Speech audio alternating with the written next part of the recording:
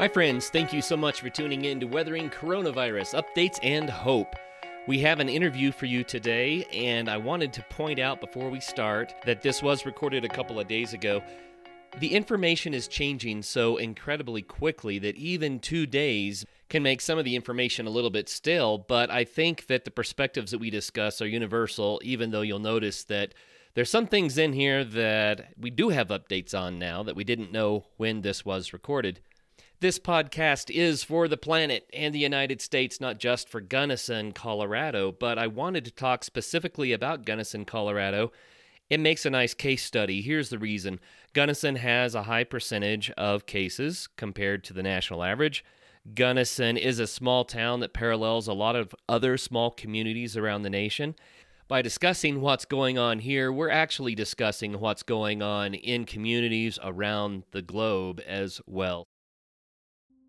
Before we jump into the interview, there are a few headlines we should probably touch on. First, the United States has now overcome all other nations in total number of cases, but keep in mind, the United States is the third most populous country on the planet, and if you divide the number of cases that we have by the number of people that live here, it's still a very, very small number. Roughly 1 out of every 4,000 people in the United States does test positive for the virus. Keep in mind, the vast majority of those cases are going to be quite mild and will not require any sort of medical intervention. We're going to see a lot more people get sick before this turns around and everyone starts getting well again. But do your part, people. Practice the social distancing. Don't take any risks that might spread the virus to a more susceptible population. It's probably important also to note that nearly half of the cases in the United States are in New York. New York is really hurting people. Send them some love. And if you are in New York, then be extra careful. As usual, my source for the numbers are worldometers.info. The following is from the Associated Press. The $2.2 trillion virus relief bill has been held up in the House on a last-minute snag. The deal did pass the Senate unanimously. However, the House is looking for a quorum to make a vote. Nancy Pelosi is saying there are things that weren't put into the bill that needed to be. Lawmakers who were away from Washington are scrambling to get back so that they can vote on the bill. A few of the provisions in the bill are $1,200 per adult making up to $75,000 or $2,400 to a married couple making up to $150,000 with $500 payments per child. Unemployment insurance would be more generous with $600 per week tacked on to regular state jobless payments through the end of July. States and local governments would receive $150 billion in supplemental funding to help them provide basic and emergency services during the crisis. $454 billion for guaranteed subsidized loans to larger industries. $150 billion devoted to the healthcare system, including $100 billion for grants to hospitals and other healthcare providers that may be buckling under the strain of the COVID-19 caseload. There is an employee retention tax credit that's estimated to provide $50 billion to companies that retain employees on payroll and would cover 50% of workers' paychecks up to $10,000. There is also a provision that would allow companies to defer payment of the 6.2% Social Security payroll tax. The total of this stimulus package actually comes to about half of what the normal United States federal budget is. So this is a huge effort on the part of lawmakers to assure that the economy doesn't grind to a halt, that we can chug through this crisis. I applaud the fact that we're doing what we can, but I also know that the devil's going to be in the details long term. We'll have to see how these things turn out.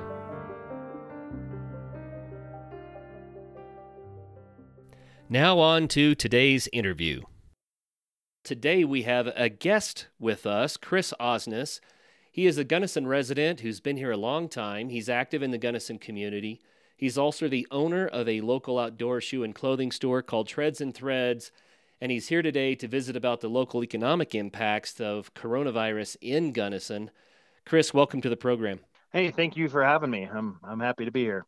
Yeah, man, I'm glad you could join us. In the show over the last week or so, we've talked about the potential economic impacts, and Gunnison responded to the coronavirus outbreak early and with a vengeance.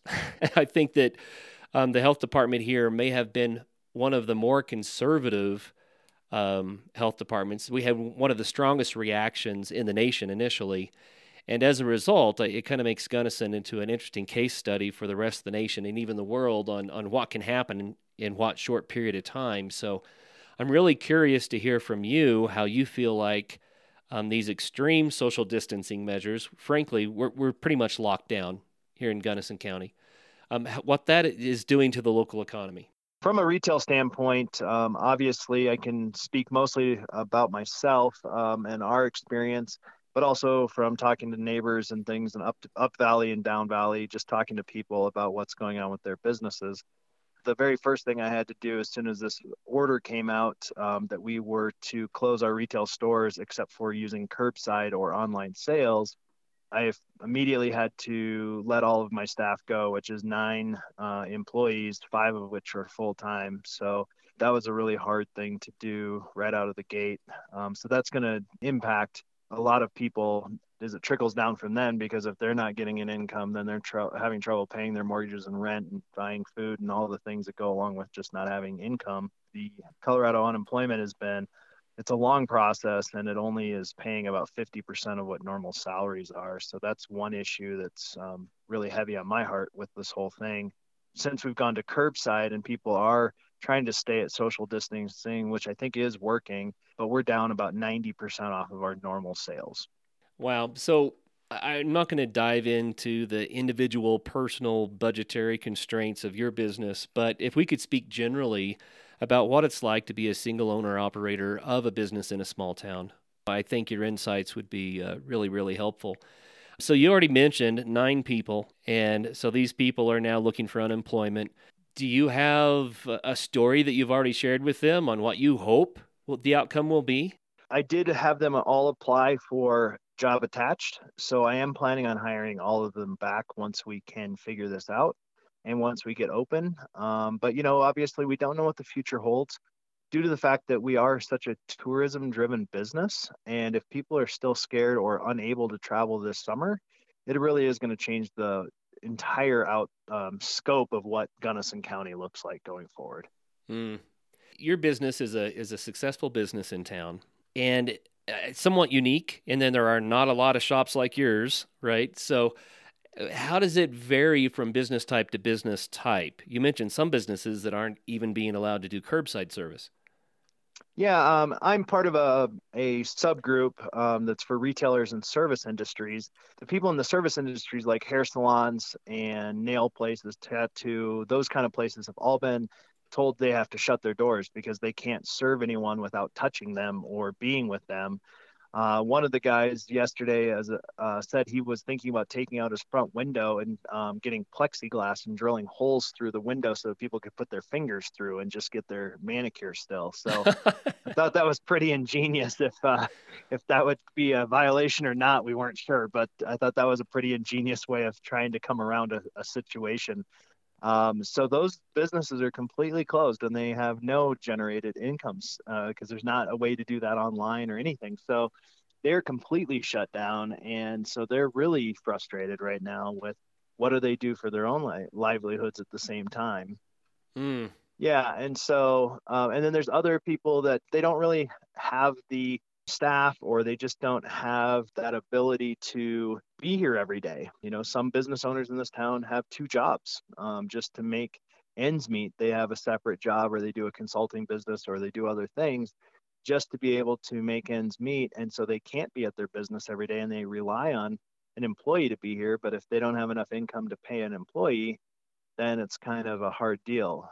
Being the single owner of my store, I can come here every day and I'm not necessarily taking an income myself, but I'm not also not having to rely on a check that I have to pay to someone that is relying on it. Luckily for myself, I have 3 jobs actually, and so I do some consulting business on the side, and I'm also a pastor here in town, so I have a little bit of income that will get me enough to pay my mortgage. Mm. Yeah, that's the story of most businesses in this town. We all are just barely eking along, and this is not helping the situation. Yeah, I can't imagine how hard it might be. I don't have a good feel for it, but do you have some sort of a feel for how long the average business in a small community like this could survive with essentially their doors locked, right? How long could this go on as it is right now before they're just going to have to call it quits? I guess it would depend on if they want to go after more debt or if they want to, if they're just going off of their reserves. I would say if they were living off their reserves that they have tucked away for a rainy day, they've already used that most of this spring because spring is so slow in Gunnison. We're all waiting to get to Memorial Day, and then and then the rest of the year is strong. And so we've already been tapping into those things. And so without taking out the stimulus loans or getting some grants from organizations they're a part of, without any outside money other than what they have, most businesses won't make it 30 days. Wow, that's not a very big window. No. We don't know how long this type of lockdown is going to be necessary. What we do know is that, boy, we're getting projections from a lot of medical groups and doctors saying that if we want to do this right, we need to stay with current practices for weeks to months to many months even. So 30 days doesn't give us much of a window. Yeah, no, this went into effect, I believe, the 16th of March. And so by the tax period on the 15th of April for payroll taxes, which hopefully some of those will be delayed. They're not forgiven, so we still have to pay it, even though a lot of these programs you still pay them later, or you get more debt by taking out the loans and different things to be able to pay things forward. I think that's about the window. I know at one point there was a business in town that only had 10 days of cash. That's as long as they could make it before they were going to be having to either shut down or find an outside investor or try and mortgage their house or something to that effect to try and keep their business afloat. I don't want to create alarm where there shouldn't be any, but I think sometimes it's worth kind of exploring potential outcomes, because then maybe we can prepare better. But I was just thinking about the Christmas tsunami, that hit many years ago now, and how it wiped out family-owned businesses on the shorelines around Indonesia and various places. And that was a huge tragedy. That area has rebuilt, and people would say it's vibrant and alive again. The problem is that it was international large businesses that came in and bought out the small business owners that couldn't make it anymore, and then built the international high-rises. So there was a whole group of local people that lost their ability to compete in the business world like they had prior to the tragedy.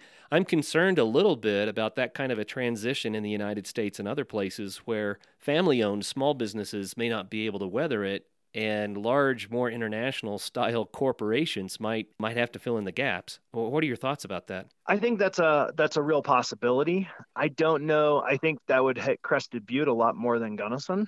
In my opinion, I think there's going to be a lot more concept shops, name specific, big brand shops that could be going in, especially at the mountain, but also maybe even on Elk Avenue, which is a transition that happens with a lot of the ski resort towns like that. But since we're down valley and we're more of a supply town, as they would call it in the old mining days, I think there'll be some turnover for sure. I think there's some businesses that will not make it, and that's unfortunate. And I think there's others that will thrive through it. It won't be easy. I know that for us, if I stay on top of everything every single day and I work out things with the people that I do owe bills to and different things, I will probably be able to make it through the whole situation and be better for it. It makes us think harder and makes us check our desire. And if you don't have the desire to stay in business, this is a great excuse to get out. No doubt. And I think some people will use that. Unfortunately, I looked in the mirror and said, I'm too resilient. It's been 21 years of business, and I don't feel like I'm going to not celebrate my 22nd anniversary in June. So I think we'll celebrate that one, and for many more years after that. And I do look at the fact that I will bring back all of my staff. So I'm very optimistic through it all. I also think if we continue to lock people up, they're going to want to travel even more this summer if they are not affected by the income loss. The hard part is people who have salaries and can work at home, they're not feeling the effects that the hourly employee across the nation is feeling. Oh, certainly. Yeah, correct.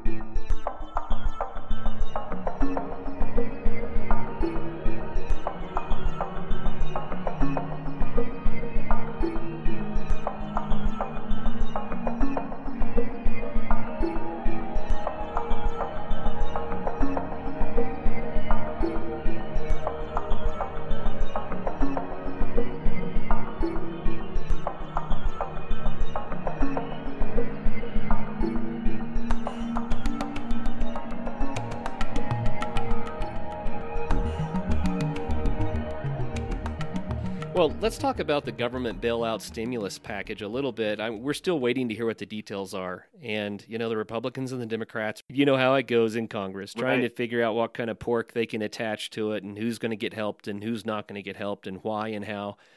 But what's your read on that so far? Is there going to be something in there for you and for businesses like yours?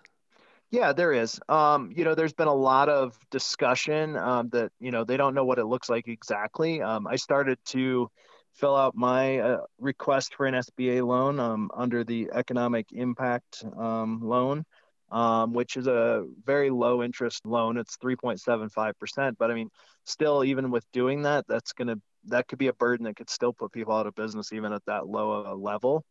I started last night. I was about 2 questions away from being done, and they shut down the site again. So I'm eager for it to come back up. It's not up as of this moment, at least the last time I did it.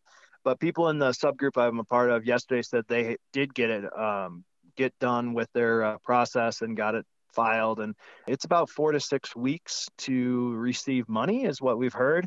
So those people that are 30 days, they're going to have to go out and promise people that, hey, in another 2 weeks, I'll be able to pay you, kind of a thing, so it's tough that we have to wait and say, hey, I have a loan coming, I just don't know the status of it. So that's one. And then another thing I heard, but I'm not sure that it's true or not because of, again, it's details. It's all speculation at this point, but they've talked about possibly doing, if you don't lay off your employees, that they would like to try and do a 2 months worth of payroll and a little bit of overhead loans from the government. And if you keep those employees employed that entire 2 months, then the loan could possibly be forgiven. So that would be actually more beneficial than taking out more debt. At times like these, I keep saying over and over again on this show that extraordinary times call for extraordinary measures. I'm a little concerned about the sheer volume and size of the stimulus package that they're putting together. It may be that that's the only choice we have right now, but I'm concerned about the long-term economic impacts of that package over the next decade or so. Yeah. I mean, those are numbers that I can't even fathom when they start talking about it, and the putting out checks to everybody. I just can't even wrap my brain around it. I'm self-taught in my business, so my paradigm of money is the amount of sales I do in a year. I don't have anything beyond that, so it's really hard for me to understand and try and figure out how that, if it needs to be paid back or how do they do that. I've listened to a lot of people on the news, which is probably a bad thing at sometimes, but the assistant director of the Treasury in 2008 that did the bailout for the recession said that we're on the right track. And the more we can put a flood of money into the system, the better and quicker we'll return. The way they handled it in 2008, it took 10 years to bring the unemployment level back to where it was in 2008. Right. So we don't want that to be a lingering thing either, because we know when people don't have income, they can't spend anything, and so it stops the economic wheel from turning. Well, in 2008, I do recall most of the big bailout money went to big business, commercial banks, things like that, and the trickle-down impacts were very slow in reaching the people that, in a lot of ways, were hit the hardest. But if they can reverse that and somehow give the majority of the people that are kind of at the bottom of that pyramid enough money that they can continue to spend money, then that keeps businesses in a good cash flow. And if the businesses have good cash flow, then they can keep their employees. And it seems to me that just keeps the whole engine turning. So hopefully that'll be where we end up. My fingers are crossed. Yeah. And I do like the fact from some of the other things I've read, and who knows how it's going to actually come out at the end, but they talked about, possibly $1,200 per person as long as they made $75,000 or less a year. So, it is going to the people who need it more than if, you have a millionaire who's, he's just trading online and doing his own thing. He's not actually, he doesn't necessarily need that. $1,200 is not going to change his life, where it could change somebody in a lower tax bracket. So I like that it's weighted toward the people who don't make as much. I hope it still comes out that way, because I think money needs to be put in the hands of those that need it the most. Let's give a quick update on Gunnison's numbers, and then we can visit about how you think people are responding to this. I'm opening this up on my internet right now. So Gunnison is not a huge population. The county has about 17,000 people.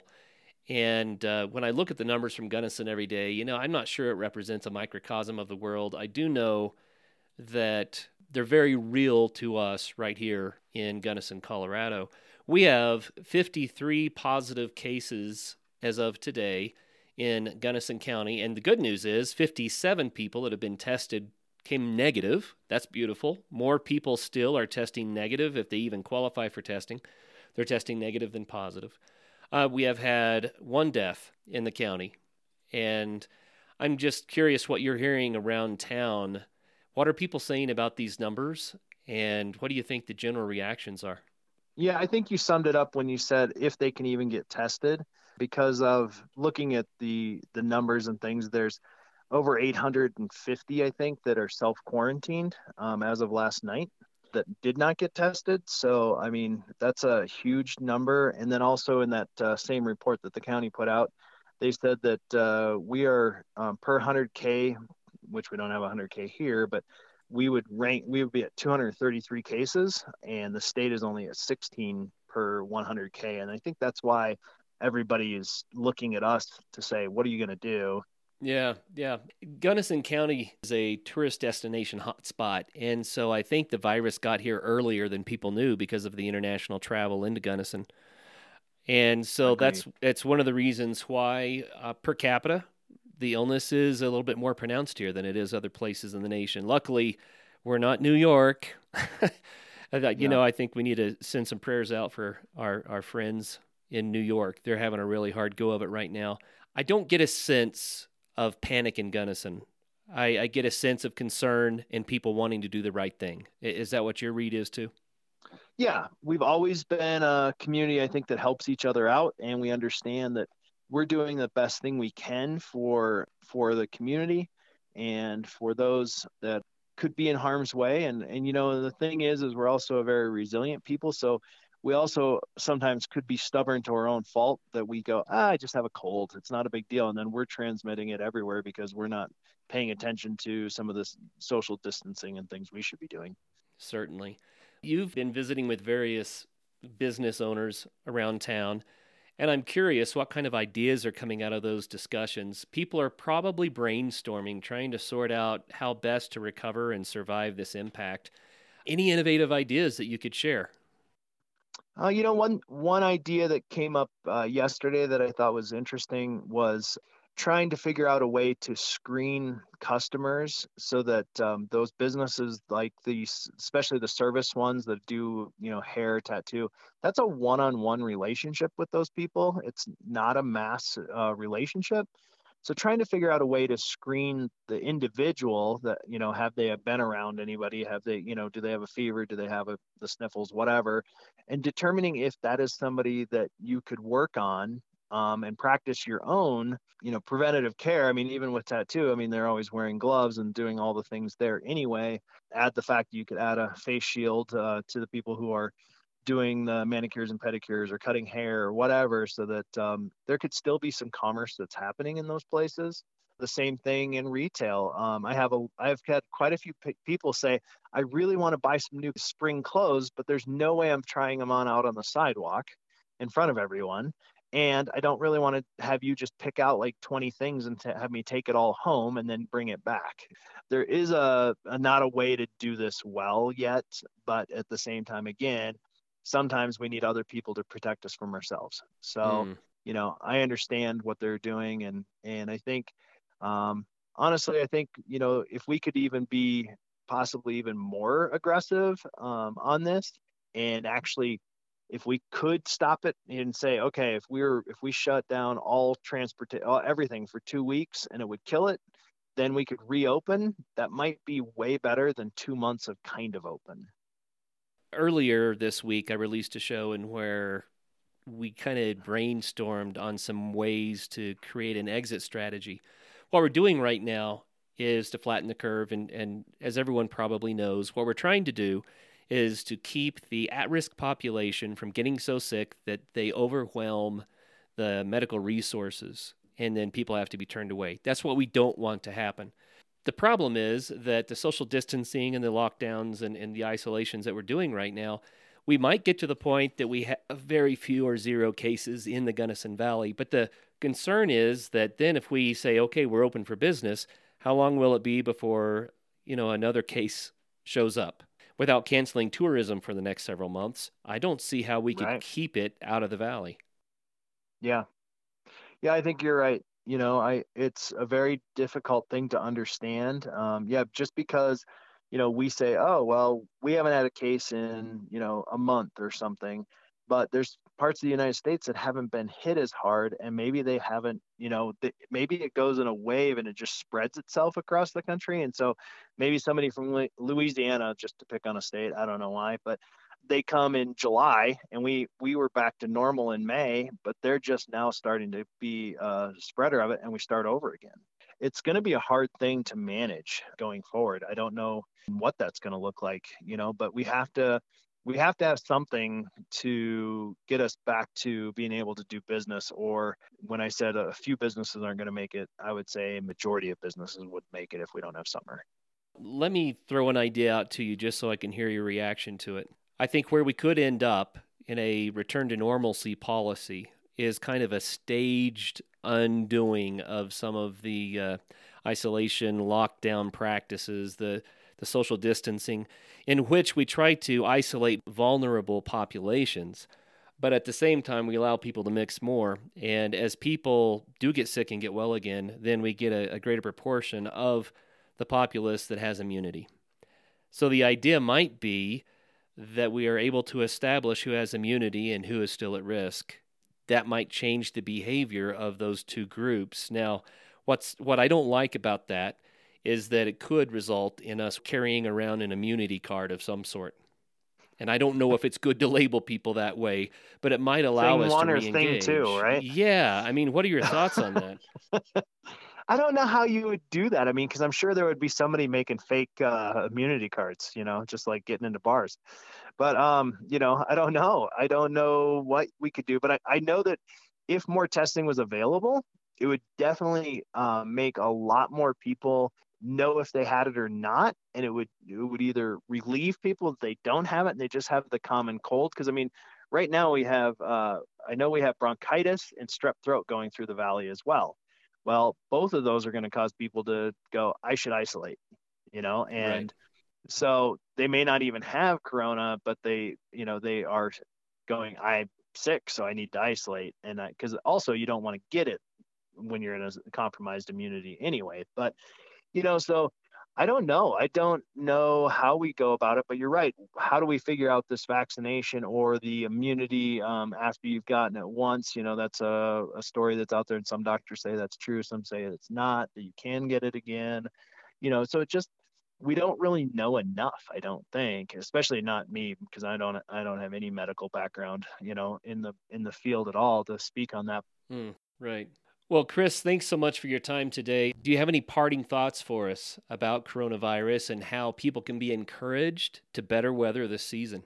Just be confident that we will get through this, that this is teaching us how to love our neighbors more. It's teaching us how to, I think, love our planet more. I think it's also just teaching us the importance of time with our families. There are some huge benefits that are happening in this.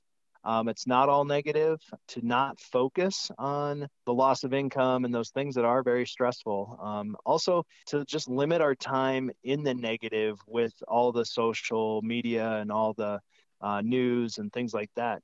Spend your time focused, especially if you live in a beautiful place like we do, out in creation and on the people you love, and just focus there. And the time will go faster than we think it will. It seems like it's super slow right now. But just think, it seems like just a couple weeks ago it was Christmas, and we're already 3 months in past it. So that would just be my hope, is to not focus on the material stuff, but focus on the relationships and the things we love.